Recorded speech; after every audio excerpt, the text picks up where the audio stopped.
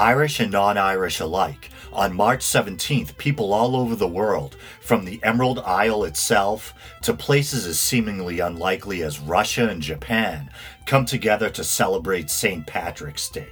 Officially made a feast day in the early 17th century, St. Patrick's Day is both a cultural and a religious holiday. It's both a commemoration of Christianity's arrival in Ireland and the celebration of Irish culture and identity in general.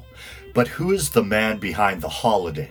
Who is Patrick? Although some of the dates regarding Patrick's life are still called into question, it's generally accepted that he lived during the 5th century AD or Common Era.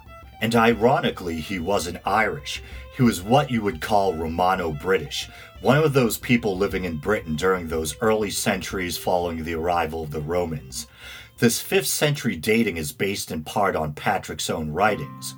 His quotation of the Vulgate or Latin Bible version of the Apostles' Creed and the fact that he describes the Franks as still being pagan suggests that he was writing no earlier than the beginning of the 5th century and no later than the close of the same. Perhaps you could say that the clergy was a family occupation. Although Patrick himself is thought not to have been actively religious prior to his conversion, his father Calpurnius was a deacon and his grandfather Potitus was a priest. At the age of 16, Patrick was kidnapped from his home in Britain by Irish pirates and brought to Ireland, where he would spend the next 6 years living in captivity as a slave. In a work known as The Declaration, or in Latin, Confessio, or simply the Confession, Patrick writes the following: "I was at that time about 16 years of age. I did not indeed know the true God, and I was taken into captivity in Ireland with many thousands of people. According to our deserts, for quite drawn away from God, we did not keep his precepts, nor were we obedient to our priests, who used to remind us of our salvation. And the Lord brought down on us the fury of his being, and scattered us among many nations, even to the ends of the earth, where I in my smallness am now to be found among foreigners." During his time in captivity, Patrick was forced to work as a shepherd. According to his own writings, this time in forced servitude was critical to the development of his faith. He spent time in prayer forging a relationship with God, which eventually led to his conversion. "But after I reached Ireland, I used to pasture the flock each day, and I used to pray many times a day. More and more did the love of God and my fear of him and faith increase. And my spirit was moved so that in a day, I said, from 1 up to 100 prayers, and in the night a like number. Besides, I used to stay out in the forest and on the mountain, and I would walk up before daylight to pray in the snow, in icy coldness, in rain. And I used to feel neither ill nor any slothfulness, because I now see the Spirit was burning in me at the time." After 6 years, Patrick heard a voice saying, "You do well to fast, soon you will depart for your home country." And again a very short time later there was a voice prophesying, "Behold, your ship is ready." Patrick fled his master, and after traveling a great distance, perhaps 200 miles, he found his ship, and with some effort managed to persuade the angry and resistant captain to take him on board. After 3 days at sea, the ship finally landed, presumably in Britain, although the confession isn't exactly clear. Patrick and the crew disembarked and wandered in the wilderness for 28 days. The crew, faint with hunger, began to complain. Patrick urged them to put faith in God, and according to Patrick, just then they came upon a herd of swine, or more specifically, most likely wild boar. The crew ate their fill and gave thanks to God, and according to Patrick, he became esteemed in their eyes. Unfortunately for Patrick, according to his own account, he soon found himself captive once again. The passages describing his second stint in captivity are rather brief, but they do tell us that this time he was held for a relatively short period of 2 months in comparison with the long 6 years he had previously endured. Upon once again regaining his freedom, Patrick, now in his early 20s, finally managed to return back home to his family. They urged him not to stray from them, But after several years of studying Christianity, Patrick received a vision calling him back to Ireland. I saw a man coming, as it were, from Ireland. His name was Victoricus, and he carried many letters, and he gave me one of them. I read the heading, The Voice of the Irish. As I began the letter, I imagined in that moment that I heard the voice of those very people who were near the wood of Falkland, which is beside the western sea, and they cried out as with one voice, "We appeal to you, holy servant boy, to come and walk among us." One theory is that the mysterious Victoricus may have been a vision of Saint Vitricius, a bishop who purportedly visited Britain in the late 4th century.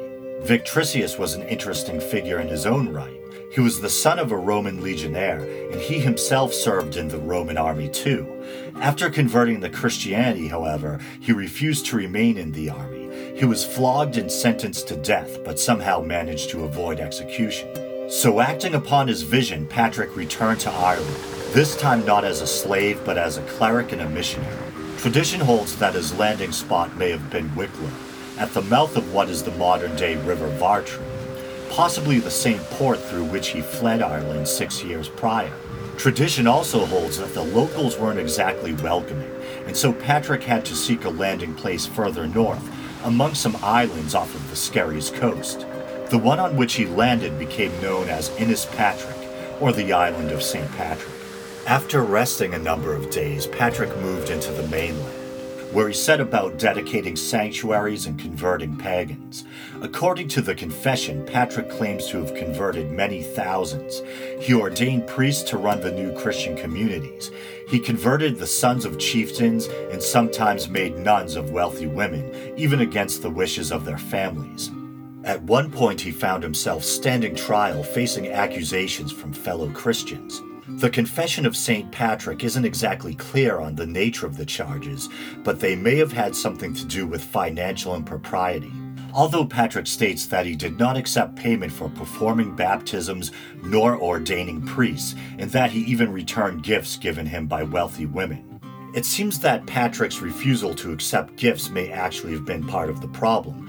Supposedly refusing gifts put him outside the legal protection granted by the normal bonds of kinship and affinity. Another source of information regarding the life of Patrick is a document known as A Letter to the Soldiers of Coroticus. One theory is that Coroticus was one and the same with a 5th century king named Saratic Guletic, a ruler of what is modern-day Dumbarton, while others propose that he was more likely a Roman Briton living in Ireland. The letter, written by Patrick himself, now a bishop, was sent as a rebuke to the military leader and his men for their cruel treatment of some of Patrick's Christian converts, including killing them, selling them into slavery to non-Christians, and the giving away of, in Patrick's words, girls not yet women but baptized. Soldiers whom I no longer call my fellow citizens, or citizens of the Roman saints, but fellow citizens of the devils, in consequence of their evil deeds, who live in death after the hostile rite of the barbarians, associates of the Scots and apostate Picts, desirous of glutting themselves with the blood of innocent Christians, multitudes of whom I have begotten in God and confirmed in Christ. The very next day after my new converts, dressed all in white, were anointed with chrism, even as it was still gleaming upon their foreheads, they were cruelly cut down and killed by the swords of these same devilish men. At once I sent a good priest with a letter. I could trust him, for I had taught him from his boyhood. He went accompanied by other priests to see if we might claw something back from all the looting. Most important, the baptized captives whom they had seized, yet all they did was to laugh in our faces at the mere mention of their prisoners. It should be noted that some think that Patrick's sending of this contentious letter may have had something to do with how he found himself on trial, as previously mentioned. The Picts mentioned in the letter to the soldiers of Coroticus were ancient tribal peoples from parts of modern-day Scotland. Specifically, the southern Picts may have been ministered to by a figure known as Palladius. Palladius is at the center of something known as the Two Patricks theory.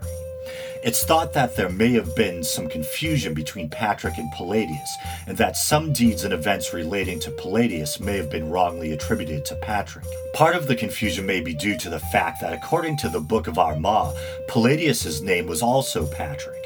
Irish annals compiled later in the 6th century record Palladius's arrival in Ireland being in the year 431, and Patrick's being 1 year later in 432, although the date of Patrick's arrival may have been changed in order to lessen the distance between the time of his own arrival and Palladius's. We know that March 17th, St. Patrick's Day, is supposedly the calendar date on which Patrick died, but the exact year is a matter of contention. In the year 457, the quote-unquote Elder Patrick is said to have died, but that may have been referring to Palladius. The annals in 461 or 462 record that, here some record the repose of Patrick. And again in 492 or 493, they tell of the death of Patrick, the arch-apostle or archbishop and apostle of the Scoti, or Irish, on the 17th of March, at the amazing age of 120. Perhaps what's most memorable about St. Patrick are the colorful legends. One of the most famous stories tells of how Patrick used the shamrock with its 3 leaves to explain the concept of the Holy Trinity to the Irish. The story in written form seems to date back to the 18th century, but may have existed previously in oral tradition. The fact that the pre-Christian Irish were already familiar with the concept of triune deities, and that they already viewed the number 3 as having mystical significance, may have made them more receptive to the doctrine of the Trinity. One example of an Irish triple deity is Morrigan, or Phantom Queen or Great Queen, a war goddess who often took the form of a crow, but who is also sometimes embodied as 3 separate female divinities.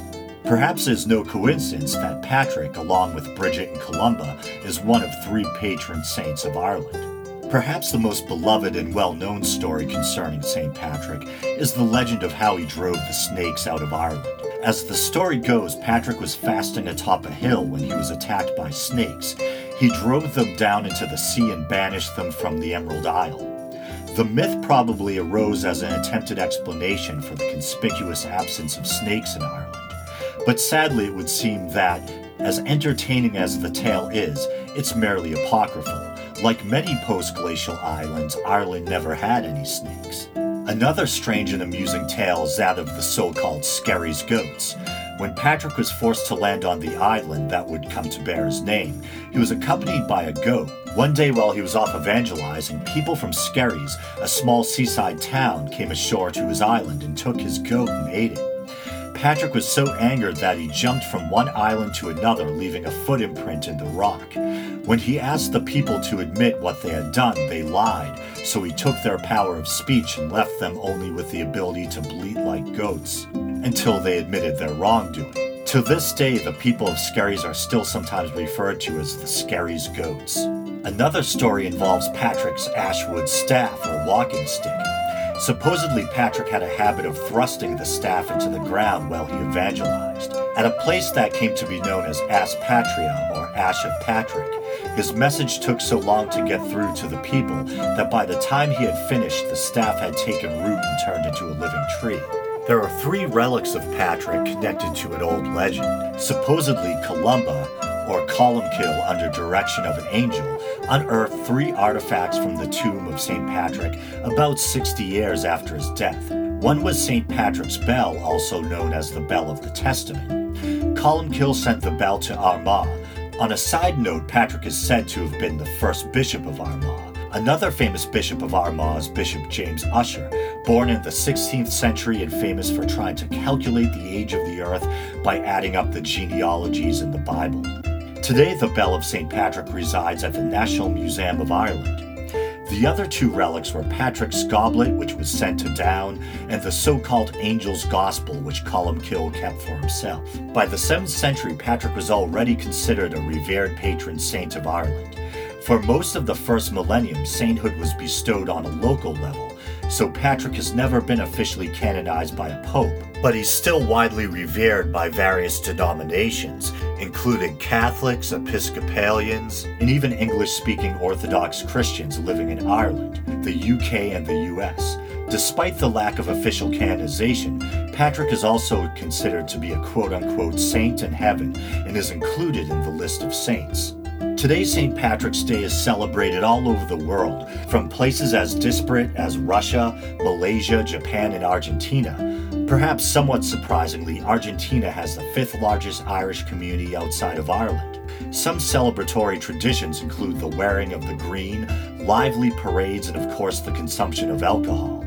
Drinking alcohol on St. Patrick's Day may seem like a stereotype, but it's thought to have become a custom, at least in part, due to the lifting of Lenten restrictions on eating and drinking alcohol on St. Paddy's Day. The wearing of the green on St. Patrick's Day is said to date back to the late 17th century, when people began wearing shamrocks and green ribbons. From humble slave to patron saint, the colorful legend of St. Patrick lives on in the hearts of Irish and non-Irish alike. Happy St. Patrick's Day, and thanks for listening.